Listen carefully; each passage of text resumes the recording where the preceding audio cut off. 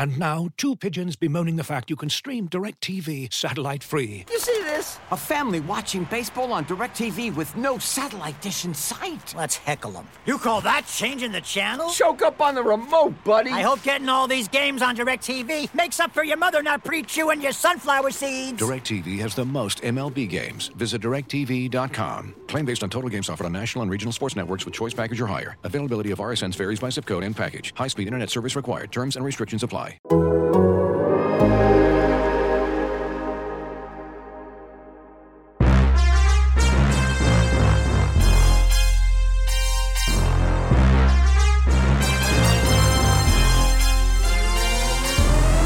folks, welcome into Onto Waveland, presented by Topps. Check out Topps Project 70, celebrating 70 years of Topps baseball cards. And I gotta say, right here at the top, well, okay, I won't do what I did last time. I'm Brett Taylor, got Patrick Mooney. It's just the two of us. No Sahadev this time. He's off chilling somewhere. Had some reason to miss out, but it's fine. I kind of like, you know what? I'm going to say this. I kind of like the two-man shows sometimes. You know, I don't want them every time. I like the input from all of us, but sometimes it's nice to do just like, you know, like you rhythmically, we can just do a little bit of that bounce back and forth. I mean, someone had to say it, Brett. Someone had to say it. Yeah. And I mean, I wasn't going to say like it's you and me, but you know.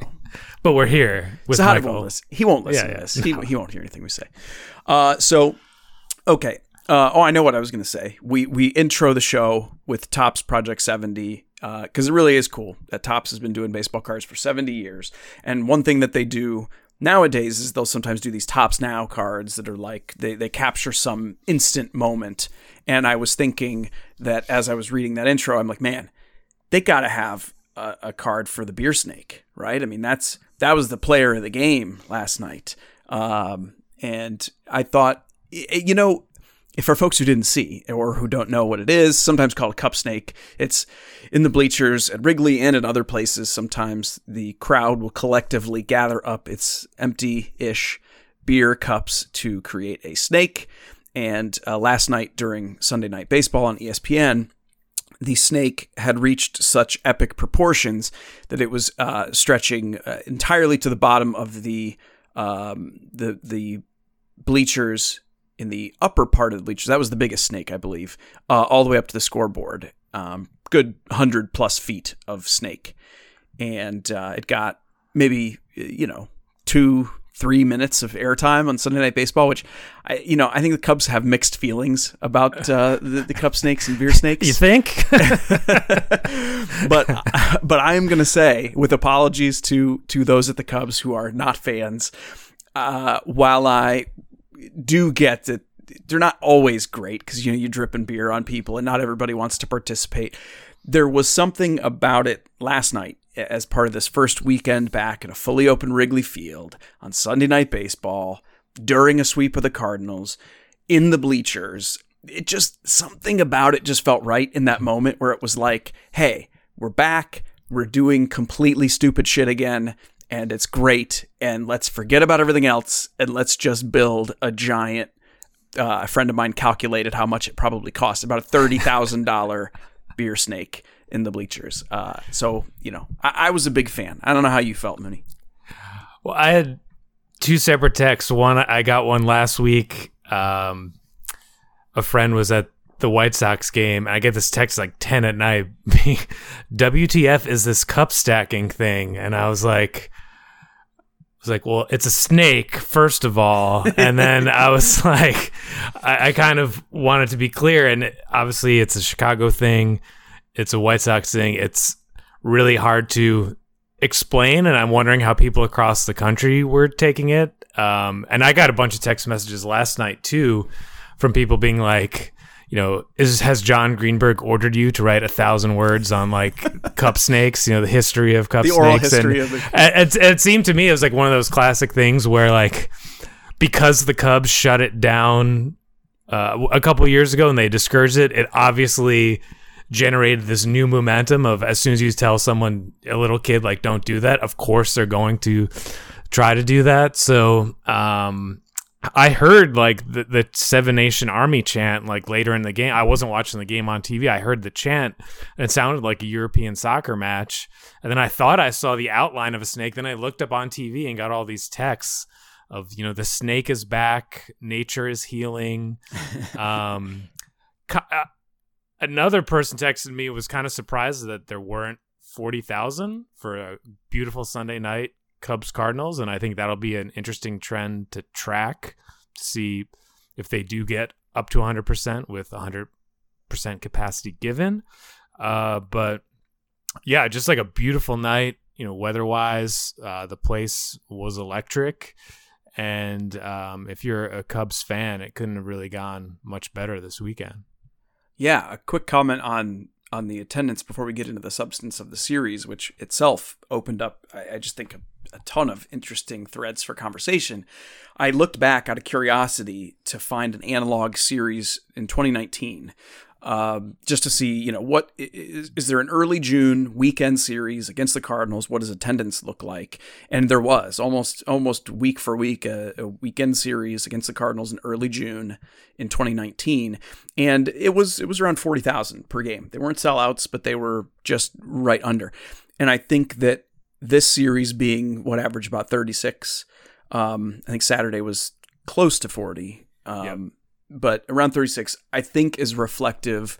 It's almost like that gives us our data on where some of that still hesitation is among people. And of course, you throw in the fact that the Cubs tickets are always among the most expensive in baseball, that it's still, I think, for some people is asking a lot to be like, here, come join 35,000 people in a ballpark and pay a good amount to do it. And so I think that probably that's something we will see around baseball this year, even as, and I mean, not just baseball, life, as things open back up and as we resume what we want to call normalcy. You're still going to see people doing a little bit of toe dipping, and I just think that's what's going to be. So again, that too, I think, is what made me really stoked about this stupidness of the beer snake thing. Is it felt like, well, this is the kind of thing you do when people aren't, don't have like 10 to 30% of their brain preoccupied with, oh yeah, there's a pandemic going on, so I have to sort of modulate everything I do and think. And obviously the previous substance in those cups helps with that relaxing and not caring. But yeah, I dug that. So yeah, for the series itself, we, working backwards, maybe just to comment on anything we want to note, I think you have to comment on Zach Davies last night. Not only performing very well, good results, second start in a row, really after he had a May where he was getting good results, but I think we still could have picked all kinds of holes in the performance. And we aren't as familiar with Zach Davies as maybe like a Kyle Hendricks, where we know, oh, he's getting results, but this still isn't quite working for him or whatever.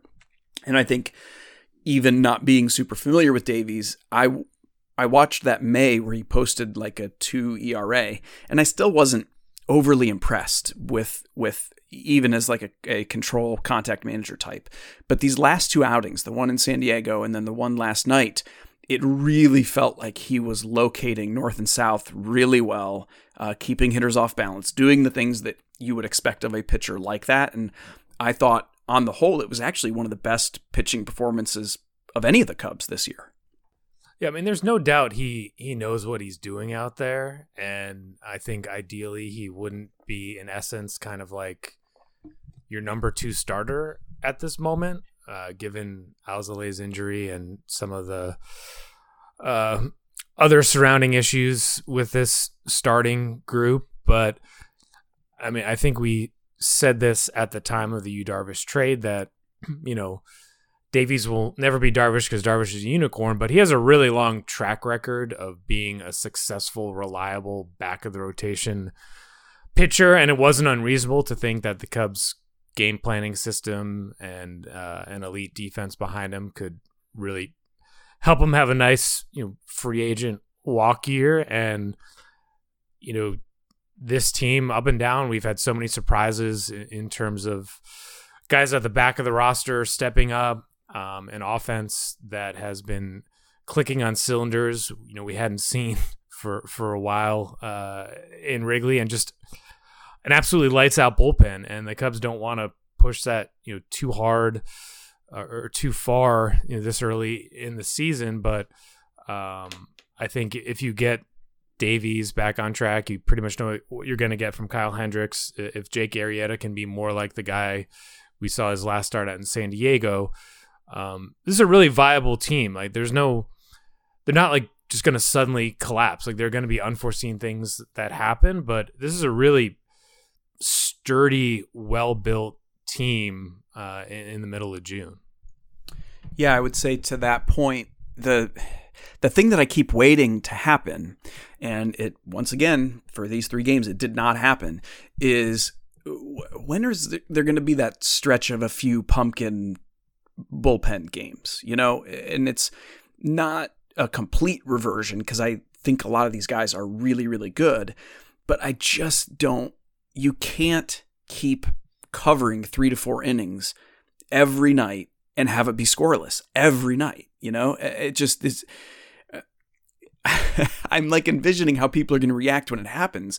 And I just keep waiting for like Craig Kimbrell to blow a save, or Ryan Tepera to not get out of a jam, or Andrew Chafin to, not fall on his duff and have some great play happen behind him. And it just keeps not happening. And, I hope cosmically they aren't forestalling it for like late in the year when it'll be the most painful regression. But I don't know. It just keeps... I don't know when we're going to go through that period. But once again, here we are talking about another successful series for the Cubs that involved, I think, scoreless. Like every single inning again was scoreless from the bullpen, right? I think so. It's so hard to remember at this point because it's like, yeah, because we had, Trevor Megill had his, he was trying to do the get back into the groove of things in his appearance on Saturday, loaded the bases, but I don't think a run scored, right? And so, I guess it'll be tested again because this week we know that the rotation is going to be disrupted. Alec Mills is going to get a start. They still have to figure out how they're going to fill Adbert Alzolai's slot. And it might be a bullpen day as it stands. But for now, the bullpen just keeps on doing its thing. And it's not 1 or 2 guys. It's basically everybody. It's going to be like how Wrigley, there was this pent-up energy after being stuck at home for so long. Like Cubs Twitter is going to feel this cathartic release of being able to complain about the bullpen because it's such a natural default setting that be like, finally it happened. And now we can just rip these guys. I think it'll be fun. I think you'll enjoy it, Brett. I'm trying to think. It's like, who will you actually, because here, I can tell you. People want, this is not me, but people want to blow up at Rex Brothers. They want to blow up at Dylan Maples. I think Chafin and Tepera have enough goodwill now where they're kind of going to be safe from like multiple ones. The younger guys kind of get some safety. So it's really, I think it's mostly those two. Like people just, because people don't like guys who throw a lot of non-competitive balls, which those two do. And so they, I think, could go through a 15-game stretch of not allowing any runs, and then if they have one down thing, it's like, that guy, why is he even on the roster? You know what? I'm going to cheat, because we're talking about the bullpen a little bit. We do emails sometimes, folks, by the way. This is a little interlude. Email us if you got questions, comments, feedback, whatever. We are at wavelandathletic@gmail.com. I'll mention that again at the end of the pod, but since we were talking about the bullpen, one of the questions that we got ties into this, and I know I have some things that I want to say in relation to this question, but Mooney, I'm going to direct this at you. So Ryan asks, what's going on with Rowan Wick? The injury happened at the end of last season. Is he throwing, building up, or not even to that stage yet? And he says, by the way, that he really loves the Athletics writing. So I will take that as a personal shot at me, but I will agree with the sentiment that I, too, very much like the Athletic writing. So anyway, we're talking about the bullpen. Let's interlude for a moment and talk about Rowan Wick. Well, I would say kind of my general philosophy while covering some of this stuff is I get sick of like the breathless updates about guys who are really talented, but with all due respect, I believe Rowan Wick hasn't had like a full wire-to-wire season in the big leagues yet, right? I mean, this is a really talented guy who does probably the most like volatile job in baseball. Now, having said that, David Ross in San Diego was talking to a small group of us in person, off Zoom, and was just kind of rattling off names. And his thesis was that the Cubs are operating right now at what, like 70%, and he listed all these guys who've been on the injured list, and kind of I'd already forgotten about Rowan Wick, and he brought him up, saying, I still have high hopes for Rowan Wick. I think he can help this team. So I know that's not very specific, but he is on the manager's mind. Or maybe he had just read like some injury report that afternoon. But David Ross, who has a pretty good feel for running and handling a bullpen, has not written this guy off yet. And I know I kind of downplayed Wick at the beginning just to kind of reset expectations, but there's no doubt he's when he's healthy, when he's been pitching for the Cubs, he's been a really effective, interesting, late inning, high leverage guy who would certainly help them if some of that regression we were just talking about happens in the second half of the season. Yeah, and that is a great update, even though there's I don't mean this as a shot at you, even though there's like no information in that, because that is the update, right? It's the update is no. Last we heard, it was several weeks ago that he was thrown off the mound, but that there was maybe some slowness in the recovery time the next day, and unfortunately, that is the rub with like these side injuries, the soft tissue oblique stuff that originally he'd suffered late last year, and then it kind of crept back up in maybe a slightly different way this spring. The sport is so rotational and it requires so much inner and core stability that if that gets off, you can not only struggle to recover from the injury itself, it can leave you not in a position to perform for a long time. But I think that what's so interesting in relation to the conversation we were having about this series and the bullpen that we've had all season with the bullpen, and not just the performance of the current bullpen, but with so much depth still behind them that's intriguing at AAA Iowa that we almost never get to talk about. But I mean, there are literally 5 to 7 guys right now. I mean, maybe the entire Iowa bullpen for all I know, that you look at that you either know historically, oh, that guy's interesting, or he's performing in a way right now, you're like, oh, that's really interesting. Or, oh, you're reading some scouting profiles and you're like, oh, that's interesting. And it leaves you in a place that to combine with the performance we've already seen from the bullpen, it doesn't make you forget about Rowan Wick, but it does make you feel like you aren't waiting. You aren't like, well, okay, but he's coming back soon. That's going to help, because it's just not like, what innings would he even get right now, right? Like, he'd get them. There are still innings to go around, but he's not immediately slotting back into the 8th or 7th inning, right? I mean, those are kind of locked up right now. And so I think that has probably afforded the Cubs an ability to be patient on his return.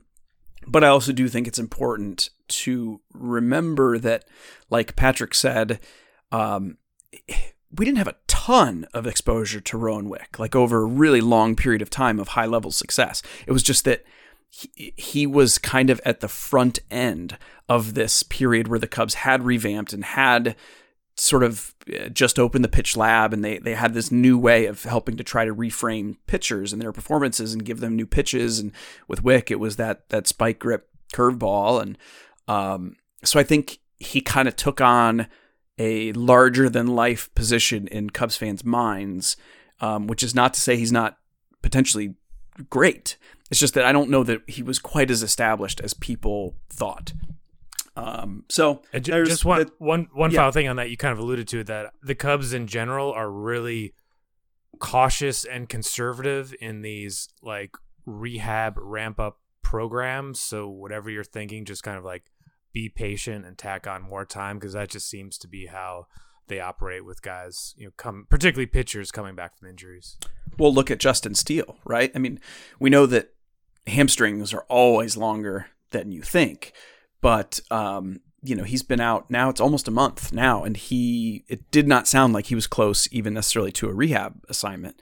And I think that is also a reflection of how the Cubs handle these things conservatively, and the bullpen is loaded. You just aren't in a rush like we desperately need this guy back.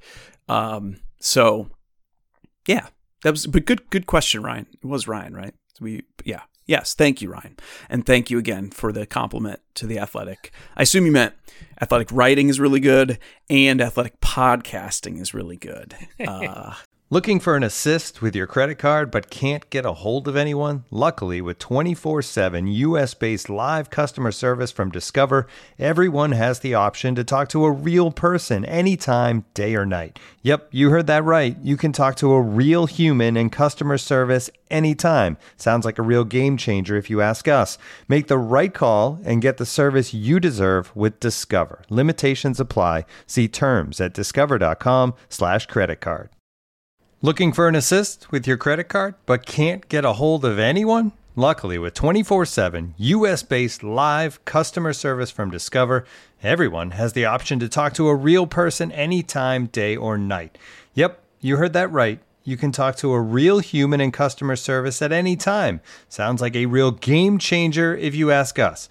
Make the right call and get the service you deserve with Discover. Limitations apply. See terms at discover.com/creditcard.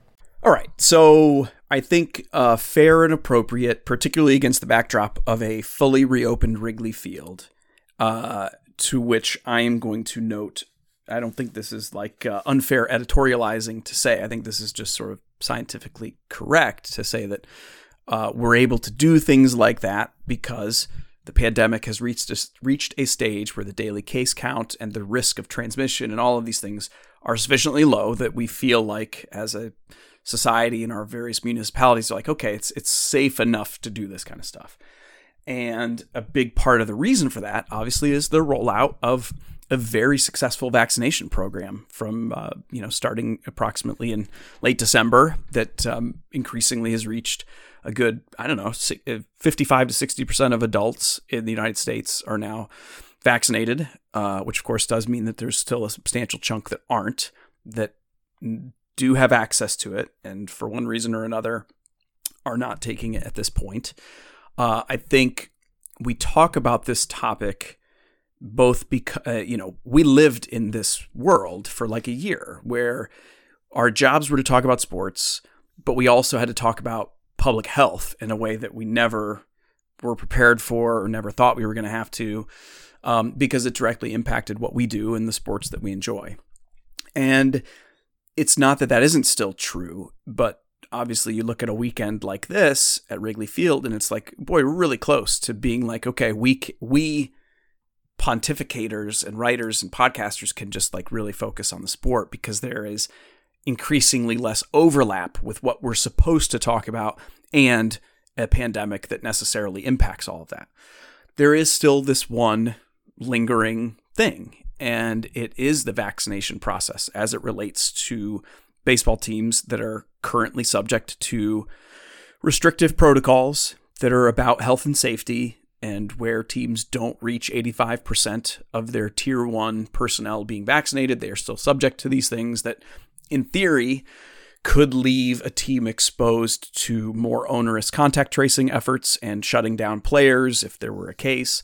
So even if you set aside anything else that you want to discuss about the vaccination process, it is a simple fact that it does impact, or it leaves you exposed to a potential impact of the performance of your baseball team. And that's why Jed Hoyer and David Ross have been very clear that they would like as many of their players as possible to be vaccinated, both presumably because if you're able to get vaccinated, it's a good thing to do so for your own personal health and to participate in the community suppression of this virus, but then also because there's a competitive disadvantage if you are a team that is at risk for having these protocols shut down a couple key players at a key moment of the season, and that would really suck. That would really suck because it would be a totally unforced error, and you just don't want to see that for a team that you follow or a team that you love. And So anyway, there's your backdrop to the reveals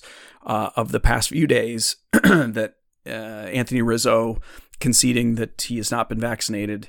He explained it on ESPN 1000 that, it was a tough decision. He framed it, and he appreciates the vaccines. He appreciates the impact that it's had on attendance, but that for him, for some personal reasons, after consultation with his doctors, it was something he decided not to do. Similarly, Jason Hayward revealing to the Tribune that he is also not vaccinated, and for him, he did talk about certain side effects and not wanting to experience those at the wrong time during a season. Here, let me say this before I would, go into my reaction to any of that. I want to say John Greenberg and then you, Patrick, I believe. Yeah, it was you. You guys in the last few days have written about this topic in relation to these players, in relation to baseball, in a really strong, thoughtful, useful way. I read both of your pieces and I was like, damn, that is about the best way you can show grace to other humans, but also acknowledge that, saying we're all in this together is not just an expression. It's a literal truth about the science of this virus. And so there is an impact there when people choose not to get vaccinated. So I thought you guys just did an excellent job of handling that. So kudos. And I would recommend to anyone who struggles with how am I supposed to feel about this? I think your guys' pieces did an excellent job. Well, thank you. I mean, I wrote for Monday Morning today trying to put context around this, and I really tried to separate myself from this and kind of put it in the concepts of character exposition and some of the internal dynamics here. And, Anthony Rizzo is, going against the advice of his bosses, against the recommendations of the team's expert medical staff, which provides around-the-clock healthcare coverage for every single player. It's going against accepted industry practices, as the Cubs have become this extreme minority, one of, I believe, 8 that aren't fully vaccinated yet. And,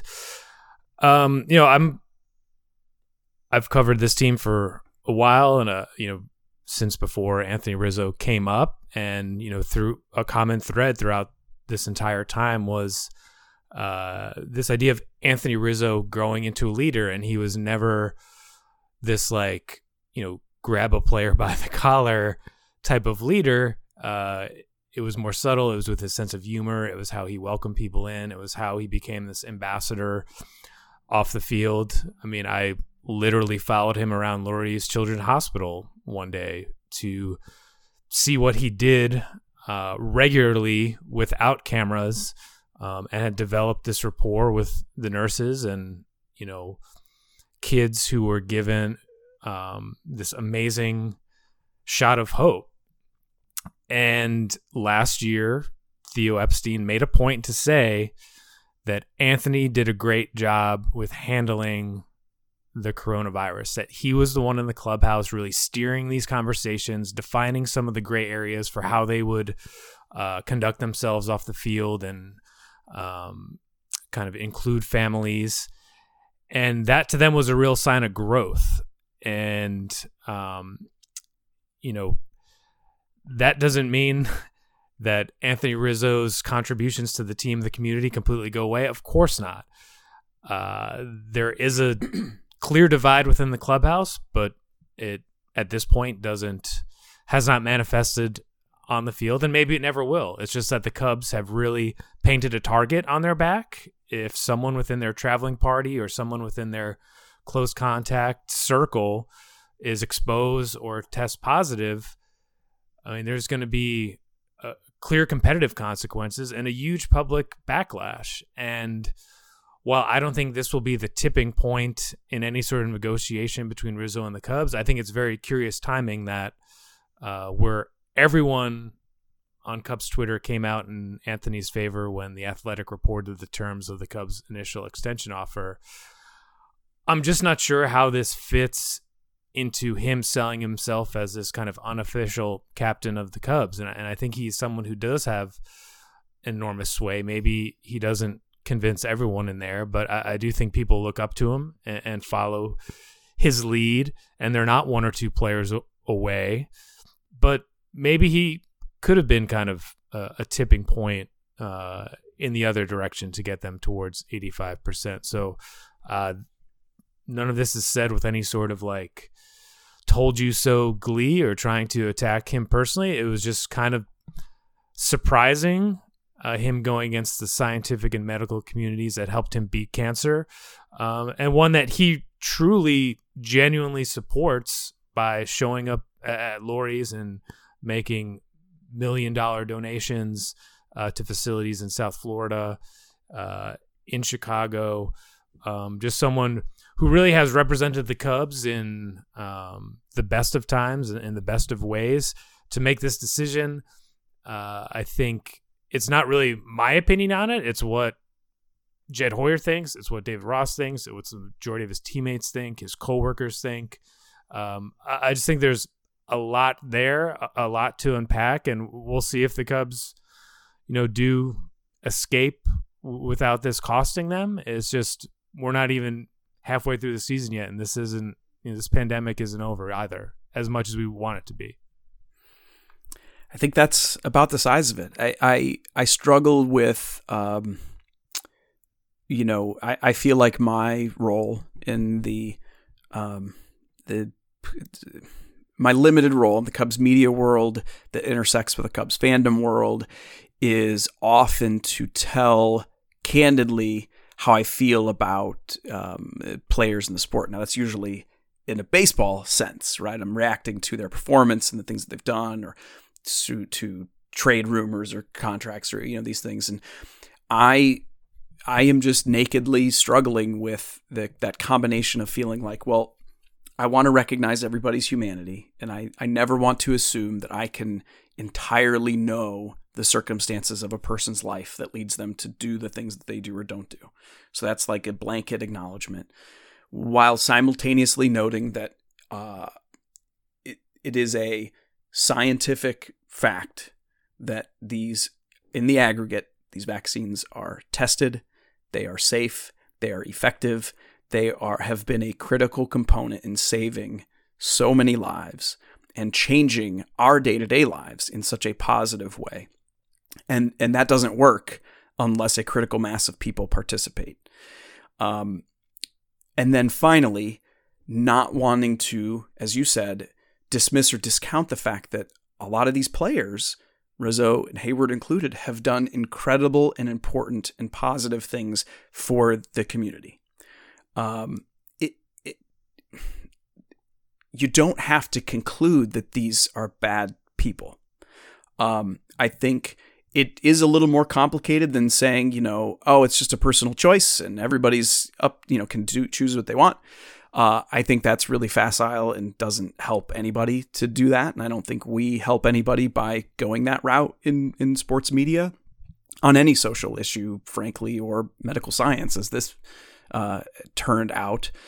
But I think you do have to try to hold those three things in your mind, that you, one, can't know what everybody is dealing with. You might think you can, but you just can't. And then two, this is a community issue. It's a public health issue. It's not just a personal choice.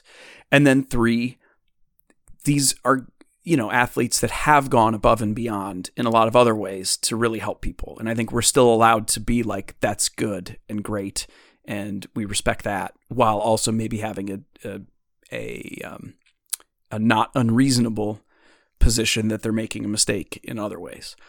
And, I guess that's where I leave it. I'm not anywhere firm yet, because this is all just, I don't know. None of us were trained for any of these conversations, or none of us prepared for any of this. It's from the beginning of the pandemic. It was just like, hey, by the way, everybody, and it's not just sports writers, and it's any vehicle where you do your job or live your professional life, you were thrust into an entirely different set of circumstances where it's like, okay, you're just expected to incorporate this into what you do. And we've done the best we can. And this is a new layer to it. And, we try to cover it and respond to it and react to it in the most fair and responsible and useful way. And we'll just continue to do that. But for now, I think everyone would agree that it's fair at least to remark upon the baseball implications, that hopefully the Cubs can avoid any positive cases that would lead to a shutdown. And some of the players have invited, I think, a little bit more risk on that front, which is why most teams haven't done it and why the Cubs front office and the coaching staff want these vaccinations to take place. I think Patrick's right that if it were to happen, it's going to be a total shitstorm. And that would suck for a lot of reasons. So I hope for everybody's health that doesn't happen. And I hope frankly, honestly, candidly, I hope for my own sanity that doesn't happen, because I really don't want to have to cover that. But that's where we'll leave it. And anyway, so transitioning from one deeply controversial topic to one that I think is it's controversial, but it's a hell of a lot lighter than death and vaccinations and such. And it's the sticky stuff. It's the sticky stuff in baseball. And we have a question to our email that's wavelandathletic@gmail.com if you want to send us questions. And we got one here from Kyle, who's in Northeast Iowa. And he says, "Hey guys, love the pod. What do you think the overall impact on the Cubs will be with MLB crackdown on the use of foreign substances by pitchers?" And he goes on to, go with some of the potential issues there. And I'll tee it up for you first, Patrick, but I'll carve it out for you that at a national level, The Athletic and other outlets too, but certainly The Athletic has been doing a fantastic job covering what MLB is going to do. And because it's an issue that's so pervasive that it touches every team. And I'm certainly going to want to dig into what's happening with the Cubs. But right now, until the implementation is in place, we're still really early, I think, on knowing with certainty what the implications are going to be for any particular team, Cubs included. Yeah, I mean, how do we draw conclusions off these guys we barely heard of before, and they've had, like a dozen innings in the big leagues, and this is kind of a real-time process of at the league level of making adjustments and organizing kind of a new code or set of enforcements, and I would say it's too early to tell. It would be, I don't know if it's quite suspicious yet, because like you're saying, Brett, this is an all 30 club kind of can of worms or Pandora's box, whatever you want to call it. And the Cubs have, I believe you alluded to it earlier with Rowan Wick's emergence, that the Cubs have made a series of structural changes over the years that are beginning to pay dividends at the major league level. And, this, even before this competitive window, going back to the beginning of the Dale Swaim days, the Cubs have been good at kind of outperforming expectations in terms of their pitching staff. So I think there's a tradition there that the Cubs can point to explain some of this. But I do think it'll be fascinating to see where this goes, because if we have the substance issues as well as these potential rule changes that Theo Epstein is spearheading at the major league level, like, it does make you wonder if the Cubs have figured something out and the rules of engagement are going to completely change coming out of the next labor deal, assuming they get one done this offseason. Yeah, I mean, that's the other level at which it's a little hard to bring it back to any one team, because you don't know at an institutional level what processes have been in place to support players. And I don't mean I'm not trying to say something as simplistic as like, oh, the Cubs figured out a great way to supply spider tack to their pitchers and, and secret it to them during games.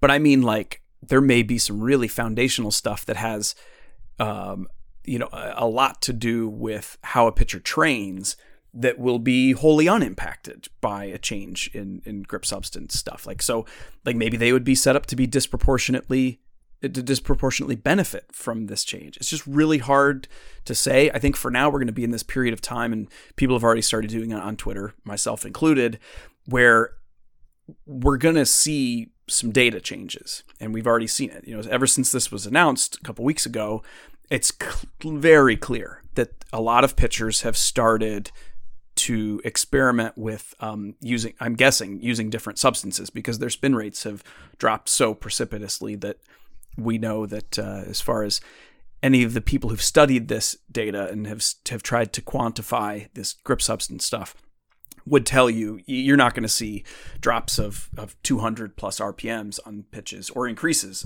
200 plus RPMs, without some fundamental change in the friction on the ball, which is basically, as far as we know, substances are the only way to do that. And so I think it is, to me, from my perspective, I think it's very useful to observe those changes, to study the data and note, like, oh, this guy's spin rate just dropped to 300 RPMs. And now let's evaluate. Now let's see where that goes. I'm shying away. I didn't think I would do this, but I now that we get here, I'm sort of shying away from like the fisking of individuals. Like, I don't know. I've seen lots of tweets out there where it's like, oh, this guy's way down. And I think it's less valuable to be like, ooh, I knew it. You are so busted. You are a villain. I think it's less useful, one, because we now know culturally it's a lot like the steroid era. It's like there are some guys that probably didn't want to do it, and they just see what's happening around them, everyone else getting this unfair advantage. And also, even worse than the steroid era, these rules were sort of gray. It's like, what's allowed, what's not, what counts as applying it to the baseball, what counts as, no, I'm just trying to get grip, I'm just trying to control. So I don't know. I see the numbers, and I'm sharing the numbers, and I'm a little peeved because people will put it on me like I'm ripping a guy whose spin rates have dropped rapidly. And it's like, no, I'm just studying the data. I want it out there so that we can discuss it and be like, okay, how's this guy's performance going to change? So that's where I am. And that's where I am going to like to follow this in the coming weeks. And that includes Cubs pitchers. But for the guys who I do see big drops, frankly, there's a little part of me that's like, I kind of respect that as much as the guys who never used illegal grip substances, because at least now that it's become very clear that that's a no-no, they're trying to change, they're trying to adjust, and they're trying to survive now in a different setup. And I mean, I don't know. I don't love if you were doing it before, but I kind of respect that you're doing it right, like immediately trying to make a change. It's too late now. Like, this would have been a great idea. If I don't know, when the first largely public chatter about spider tack got around, I should have ordered one so that I could have used it in everyday life and just seen, like, here's how it affects. Like, here's what my typing is like. Here's what holding the microphone is like. That would have been a funny bit. And I haven't seen anybody do that yet, but I know that somebody will. And I because you just handed it to them. Well, I did. I know, yeah. But I figured it was gonna be too long to order it. I thought of this a few days ago, but I was like, oh, it's probably going to take forever to get some of that shipped now because, they've got to have been this. I think it's like this little company, Spider Tack, that was just making this substance so that strong men could hold those giant boulders. And now they probably are overwhelmed with people trying to buy up the supplies before they can't get them. It's like trying to get a PS5. So anyway, that's where I am on this. I do think it's super important. I do think it's going to have a really significant impact. But I think the fruits of that impact will be hard to dissect and understand, let alone to moralize about or do any of that kind of next level stuff for a very long time. I think we kind of need to get through the rest of this season, really, even to start to appreciate who it's going to impact. And this includes hitters too, right? Because it's going to be a very fundamentally different game for them. But all we know is these tactile substances can affect raw spin rate. That alone doesn't make you a better pitcher. It's a lot like steroids, where it's like, just juicing up alone is not going to make you better. It's how you use it to affect your game. And with like spin rate, it's, well, how efficient is your spin? One guy who's throwing a 2,700 RPM fastball, it might be a lot less effective than a guy who's throwing a 2,300 RPM fastball, because he's maximized his efficiency. So there's going to be a ton of adjustment on that front, and who can figure out the best legal grip substance, who can figure out the best way to use rosin and sunscreen to maximize this stuff. I think we're just opening a new door to figuring out performance. And so love the question. And I think it's wholly appropriate, Kyle, to be asking it now, but we just spent 10 minutes punting on your question. We'll get into it eventually, but we're just not there yet. And if you have a question like that you want to hear us talk about and ultimately not answer, you can send an email to wavelandathletic@gmail.com and we'll get into it. So that's all we got for you today.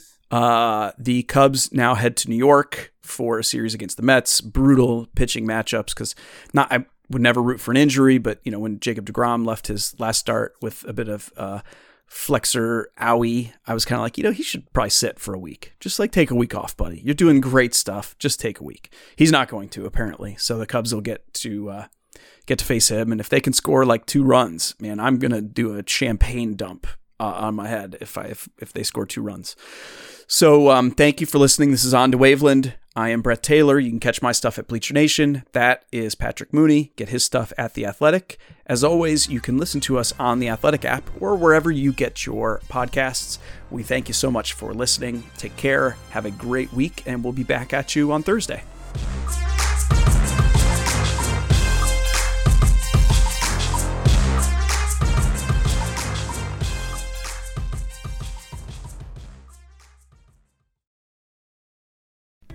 As you've probably heard by now, we've teamed up with BetMGM this season. We'll be using BetMGM lines to make all of our picks, and we'll have special offers for our listeners each week. If you haven't signed up for BetMGM yet, use bonus code The Athletic, and you'll get a 1-year subscription to The Athletic, plus up to a $1,500 first bet offer on your first wager with BetMGM. Here's how it works. Download the BetMGM app and sign up using bonus code The Athletic. Make your first deposit of at least $10. Place your first bet on any game and claim your voucher for a 1-year subscription to The Athletic. See BetMGM.com for terms. U.S. promotional offers not available in D.C., Mississippi, New York, Nevada, Ontario, or Puerto Rico. Gambling problem? Call 1-800-GAMBLER. Available in the U.S. Call 877-8-HOPE-NY or text HOPE-NY 467-369 in New York. Call 1-800-NEXT-STEP in Arizona. 1-800-327-5050 in Massachusetts. 1-800-BETS-OFF in Iowa. 1-800-270-7117 for confidential help in Michigan. 1-800-981-0023 in Puerto Rico. First bet offer for new customers only in partnership with Kansas Crossing Casino and Hotel. Don't forget, if you haven't signed up for BetMGM yet, use bonus code The Athletic, and you'll get a 1-year subscription to The Athletic, plus up to a $1,500 first bet offer on your first wager.